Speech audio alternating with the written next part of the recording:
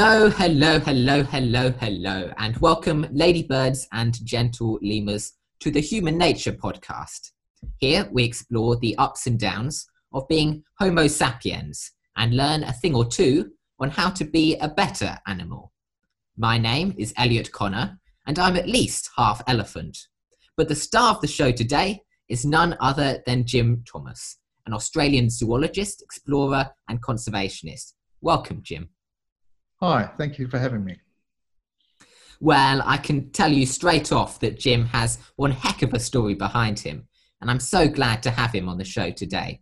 Your work, of course, revolves around the amazingly diverse communities of Papua New Guinea, where you've devoted your life to protecting an equally wonderful array of endangered tree kangaroos through the Tenkile Conservation Alliance since 2003. You've been commended for the Peter Rawlinson Conservation Hero Award, awarded the Australian Geographic Conservationist of the Year Award, and hold an adjunct fellowship with Deakin University. You've raised $4 million in funding to protect the island's fauna, and I'm told you're also fluent in Pidgin English. Tell me though, you've still got a good number of years ahead of you. What's your grand vision for the decade to come, and what do you hope to achieve? Well, yes, as you said, been working in Papua New Guinea for a long time. It's 17 years, and I'm glad to hear you say, Elliot, that I've got a lot of years to come, because it's good to hear that. So in the decades to come, well, we want to finally get the Torricelli Mountain Range Conservation Area over the line with the government. We're very close at the moment in the last stages of approval. And that's the total habitat of the Tenkile tree kangaroo and the other critically endangered tree kangaroo in that mountain range called the Waimang. So in answering your question, it's getting that established and getting the management plan rolled out much better with the villages and seeing if we can expand that area. Because as we've found with our work, the numbers of the tree kangaroos are increasing and they're just being found in areas where they haven't been seen for a long time. So we have to go into villages which now have it on their land that didn't before. So that's the plan for the next 10 years. A fine objective to be sure, and I know all of our listeners are fully behind you in making this dream a reality. On Human Nature, we like to have our guests speak about an animal that's dear to them. You've worked with a few in your time: helmeted honeyeaters, orange-bellied parrots, brush-tailed rock wallabies, leadbeater's possums, and eastern barred bandicoots, as well as the tree kangaroos. So it must be a challenging choice for you, though I imagine I can still tell which species you'll pick. What is it that draws you to tree kangaroos and to the Tenkile tree kangaroo in particular? Well, thanks for mentioning all of the other projects that I've been involved with, and that was a long time ago. I worked with the helmeted honeyeaters and orange-bellied parrots back in my zookeeping days. But it was those days that drew me to the tree kangaroos, where they were in captivity at the Melbourne Zoo. And there was a big fuss around 1996 when the Goodfellows there had a pouch young. They bred for the first time in a long time. And at the same time, Tim Flannery's book had come out on tree kangaroos. And that really got me excited about it. And I was contemplating my honours at that point. And I went on a field trip to far north Queensland with Roger Martin, who's a tree kangaroo expert, and he'd done some work in PNG with Tim Flannery. And it was getting to know Roger on this field trip and sitting around the campfire and listening to his stories about his adventures with Tim Flannery in Papua New Guinea. And he was saying, well, the Tenkile, it's probably going to be hunted to extinction. There's too many people. Too much pressure on the animals, and as for the Waimang, it's probably already gone. And that really raised my interests, being a conservationist working with a number of other endangered species from Australia. I was just drawn to his stories and drawn to the book of Tim Flannery on tree kangaroos. And for whatever reason, and I can't exactly pinpoint it, I said to myself, I want to go to Papua New Guinea, and I want to save both of those species, the Tenkile and the Waimang tree kangaroos. And so that's what got me going with the tree kangaroos and got us there in the first place. Yeah. Wow.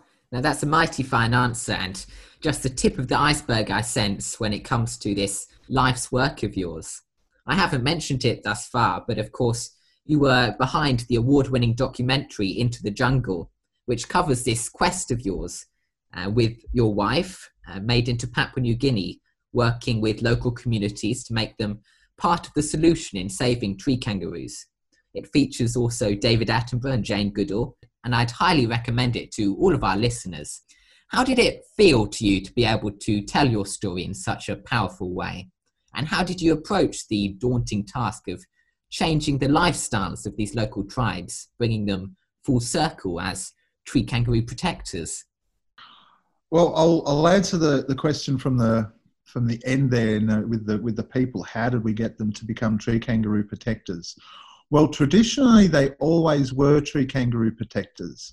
So the Tenkalay and the Waimang tree kangaroos all have ancestral stories. Some villagers believe that the tree kangaroo is part of them. They evolved from tree kangaroos. Others have special cultural stories about where it evolved and how precious that area is, and evil spirits are there and we don't dare go there. So they've always been tree kangaroo protectors at heart. But with the influence of the West, the increase of the human population, the pressures on the wildlife just became so much more. And so the Tenkalay, which was always eaten, was eaten more by more people out in the bush, more people killing it, to the point where it got critically endangered. So when Tim Flannery came in the late 80s, he realised that it was on the brink back then. So we tried to initially stop the hunting, and we established a hunting moratorium with the villagers, and they agreed. But there was very much a quid quo quo attitude. Okay, we're going to sign this, but we want something in return. So we realised it was more about the people, in a sense, than the animals. We had to help the people so that they wouldn't take out their animal, even though it was very important to them. So we had to rejoin their culture to their present way of thinking. And a lot of it was already there, but a lot of it had already been lost. So giving people the will and the acknowledgement of their culture, that it is a conservation, is important. And then we combined those attitudes and that way of thinking and that attempted behaviour change in conjunction with delivering community development projects and employment. So we looked at what the people really needed. How are we going to change their behaviour? What do they rightly need right now? And it was water. So we got funding from different avenues, most of the European Union, and we put water tanks in these villages. And so that changed people's behaviour by changing their life, in that they had fresh water, less waterborne diseases, less workload for women. It resulted in less domestic violence. Kids were able to do their homework after school and get better grades, and it just changed. And that was the way of rejoining the culture with the people and getting them catching up with modern days of living, basic human rights being delivered to them. Yeah. Wonderful. No, really wonderful. And that's such a powerful, inspiring story. There certainly are those species which everyone knows about, and there are those which everyone should know about. Tree kangaroos really fall in that latter category. Semantically, they're grouped with their ground-dwelling cousins, but biologically, their lifestyles couldn't be more different.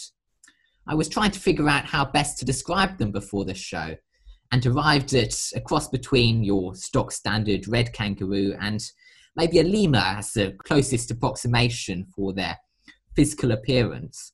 I wonder, Jim, how much do we know about these elusive creatures, and how much is there still to find out? Well, we do know a fair bit about them, but there is a lot to find out about their life history. And it's not just a case of, there's a tree kangaroo, there's 14 species of them, and they're placed into 3 different groups on the evolutionary scale. And their closest relative to the land-dwelling kangaroos is actually the rock wallabies.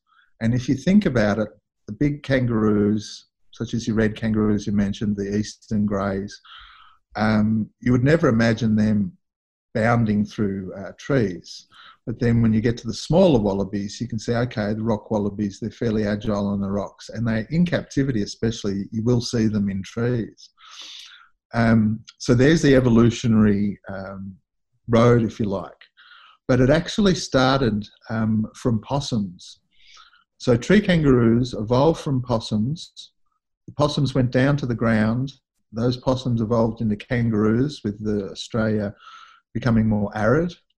And for whatever reason, there was the niche in the rainforest that hadn't yet been occupied. There was a gap there. And some of those kangaroos re-evolved and went back into the trees and became tree kangaroos. And they didn't regain the use of their tail. See, when they were possums, the tail was prehensile. When they evolved back into the trees as tree kangaroos, it wasn't prehensile. So it's very much like a kangaroo's is. Yeah. Yes, yeah. And I can imagine working in some of the environments of these dense rainforests. It can't be easy learning more about their life story, filling some of those gaps in the knowledge.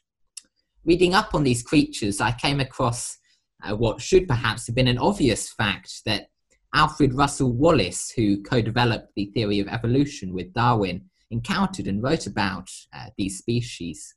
He spent many years travelling in this part of the world and was quite intrigued by this process by which the kangaroos, which had descended, as you say, from the tree-dwelling possums, had adapted perfectly to this life on land, yet then chose to change their lifestyle once more, taking on these arboreal features, having to readapt to the life in the trees. I'm not sure anyone's quite sure what this precise driver, what the mechanism was, which made them make this huge change, this huge leap back. It did get me thinking, though. You've had the privilege of working with some of the greatest names in the space, with Attenborough and Goodall, as I mentioned before, with Tim Flannery as well, as you talk, Australia's leading conservationist, and I'm sure many more besides. Is there someone you look up to most of all, or whom you draw inspiration from in your line of work? I mean, what got you so fascinated in natural history in the first place? Natural history in the first place, I was just always drawn to nature and animals from a very early age, just intrigued, and always going out to different national parks with the family, Wilson's Promontory, Mount Hotham. And then I kept a lot of animals in captivity. So I kept a lot of snakes and lizards and frogs and birds, and then was lucky enough to get a job at the zoo. And I think from working at the zoo and having that connection of animals in captivity, I made more of a connection with conservation and realised that there's so much more to it. And that's where I became more of an avid conservationist. Here we've got what we're doing here in captivity, and it's a big part of it, but there's so much more that needs to be done. And I guess taking the inspiration from people like Tim Flannery, I guess he is a main source of inspiration for me. It was his books and his stories that got me drawn into taking the next step. So in the case of the tenkelae, we're in a unique situation in that we were very lucky. Tim had gone in there, he described the animal, he'd published 6 or 7 papers and a couple of 3 books, and his adventure stories too, like Thrown Way Leg. There's a chapter on the tenkelae and his adventures there. And that really drew me in. So it was his writings. He inspired me to take that next step to become, like an avid conservationist, look at the research, believe and trust in it, and do what's required to save the animals. And that's basically what we've done. So, yeah, so Tim Flannery's a main inspiration, remains to be. We're in constant contact. He's a patron of the Tenkelae Conservation Alliance, and we work with on a few other projects as well. He's an Australian icon, and as you said, leading conservationist in Australia. Absolutely. Well, I think that's a mighty fine answer, and I'd just like to say once more on behalf of our entire audience, what an absolute pleasure it has been having you on the Human Nature podcast today. I'm lucky to have met some very passionate people as guests on the show, but I think it's safe to say you topped the lot. It's been an absolute honour, Jim, talking to you about the 10 and about your work. We'll both be back after the break for the Human Nature quiz round, where Jim will compete against a small team of listeners on 10 specially prepared questions about kangaroos.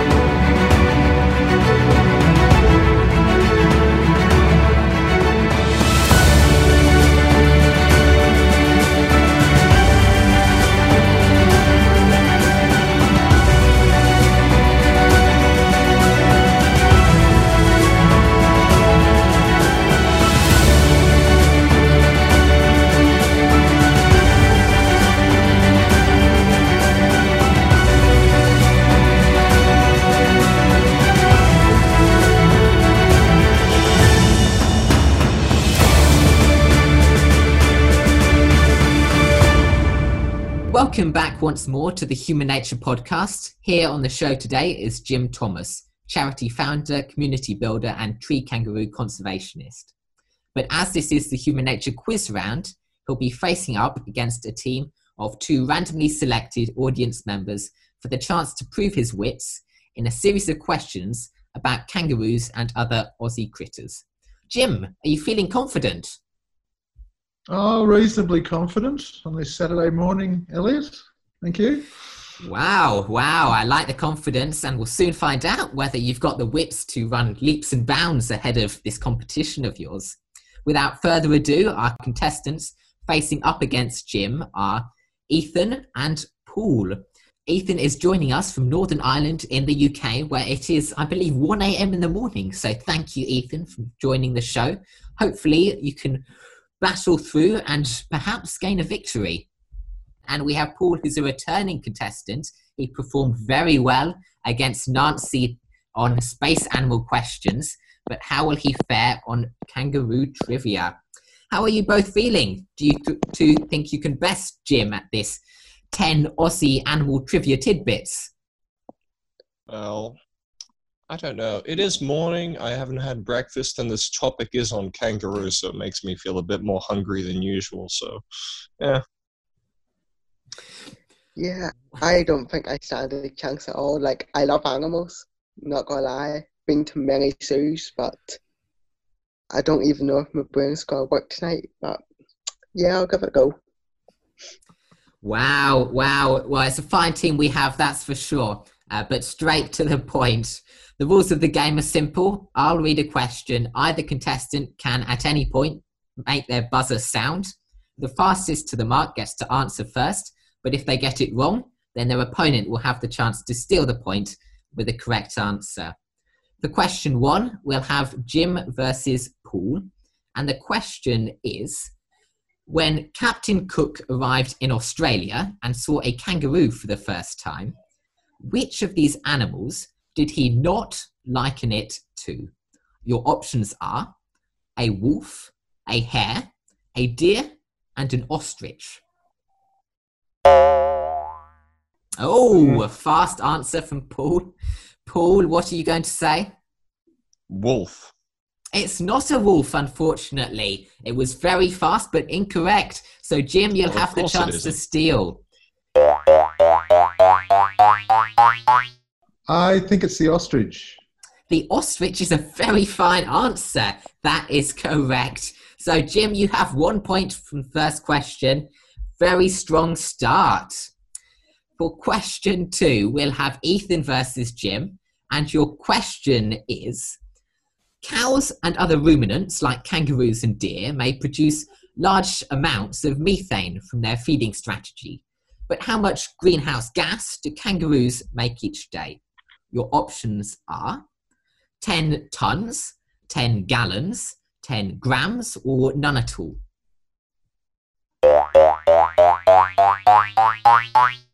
Jim, what's your answer? It's the 10 grams, the lowest. It's not the 10 grams, unfortunately. You're very, very close, though. Ethan, would you like the chance to steal? I say none at all. None at all is the correct answer. Very, very good. And unfortunately, Jim, you just missed out on that one. Kangaroos actually don't produce any methane at all or any greenhouse gas. They're uniquely adapted to produce other gases from their feeding strategy, which is quite fascinating if you think about it. There's some conjecture that if we can learn how they do it, learn this mechanism of theirs, then we might be able to reduce some of those emissions from farming strategies. But it's quite amazing that they have this unique ability, and it allows them to reabsorb a lot of that nutrition, a lot of that energy. So it's a very, very strong start for both teams. Jim had a fine answer with Captain Cook, and Ethan took the acetate, which is the gas they produce as opposed to the methane.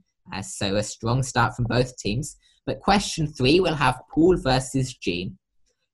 And your question is, when a young kangaroo is born, how large is it? Your options are the size of a shoebox, the size of a golf ball, the size of a jelly bean, or the size of a grain of rice. Oh, I think that's a dead heat. We'll hear from Jim first, though. Size of a jelly bean. The size of a jelly bean is a very good answer. Well done, well done. Paul, what were you going to say? Same. Ah, I'm sure you were, Now, well done to both teams, well done. It is a jelly bean indeed. They are born with a tiny, tiny size. It can be as large as a jelly bean or even smaller. So it's quite incredible, this survival strategy of theirs. Kangaroos famously have a very brief pregnancy, which allows them to adapt to the changing conditions they live in to make the most of scarce resources when they're available. But a jelly bean is correct. So we have Jim on 2 and Ethan and Paul on 1 point. Going into question 4, we'll have Ethan versus Jim. Your question is, again, on the theme of niche kangaroo knowledge. How long does it take a tiny young kangaroo, this jelly bean-sized kangaroo at birth, to make the journey from where it's born to one of its mother's teats? Your options are 3 weeks, 3 days, 3 hours, or 3 minutes.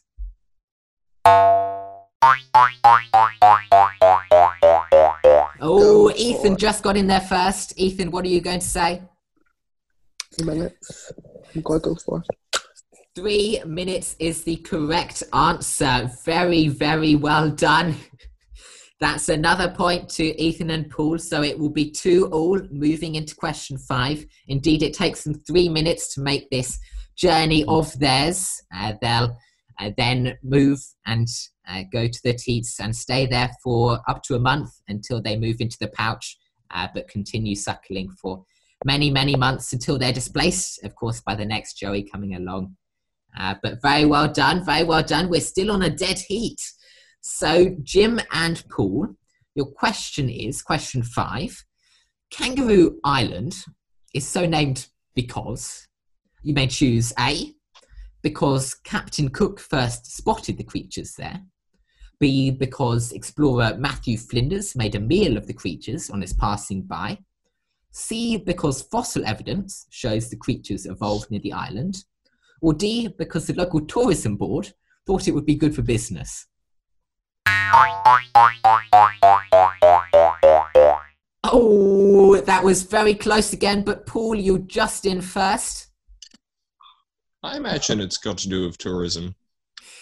Tourism is a good answer, but it's not the right answer. So, Jim, would you like to steal? Yeah, Matthew Flinders ate one. I think it's that one. That's a very, very strong answer. Yes, indeed. Matthew Flinders, passing by on one of his long journeys, made a meal of some of the local kangaroos. I believe it was a soup from several of the kangaroos. I don't know what kangaroo soup tastes like, but that's how the island got its name. Indeed, Kangaroo Island is so named because of the kangaroo soup Matthew Flinders made on the island. So we have Jim on 3 points and Ethan and Paul on 2 points. You have question 6 coming up, and question 6 will be Ethan versus Jim. Your question is, in the Bajangi Aboriginal language, the word kangaroo means either horse, kangaroo, wombat, or I don't understand. Jim, what's your answer? I'm going to say I don't understand. Oh, it's a fine answer, but it's not the correct answer, unfortunately. There's a popular misconception that kangaroo is Aboriginal for I don't understand, but we know now that isn't true. What happened actually is they first met the local tribes where they landed who had the kangaroo word to mean the animal, of course, the kangaroo. But as they moved further inland, these new tribes they encountered found the word kangaroo, and the Bajangi were one of them. And they adopted this word for the horses of the settlers, taking it to mean these animals they didn't know. So horse indeed is the correct answer for this question. That was a tough one, but neither team will score. So we have Jim still on 3 points and Ethan and Paul on 2. Paul and Jim, your question is question 7. The western grey kangaroo, the fastest of the species, famously smells like which culinary dish? Your options are stir fry, lasagna, Caesar salad, or curry.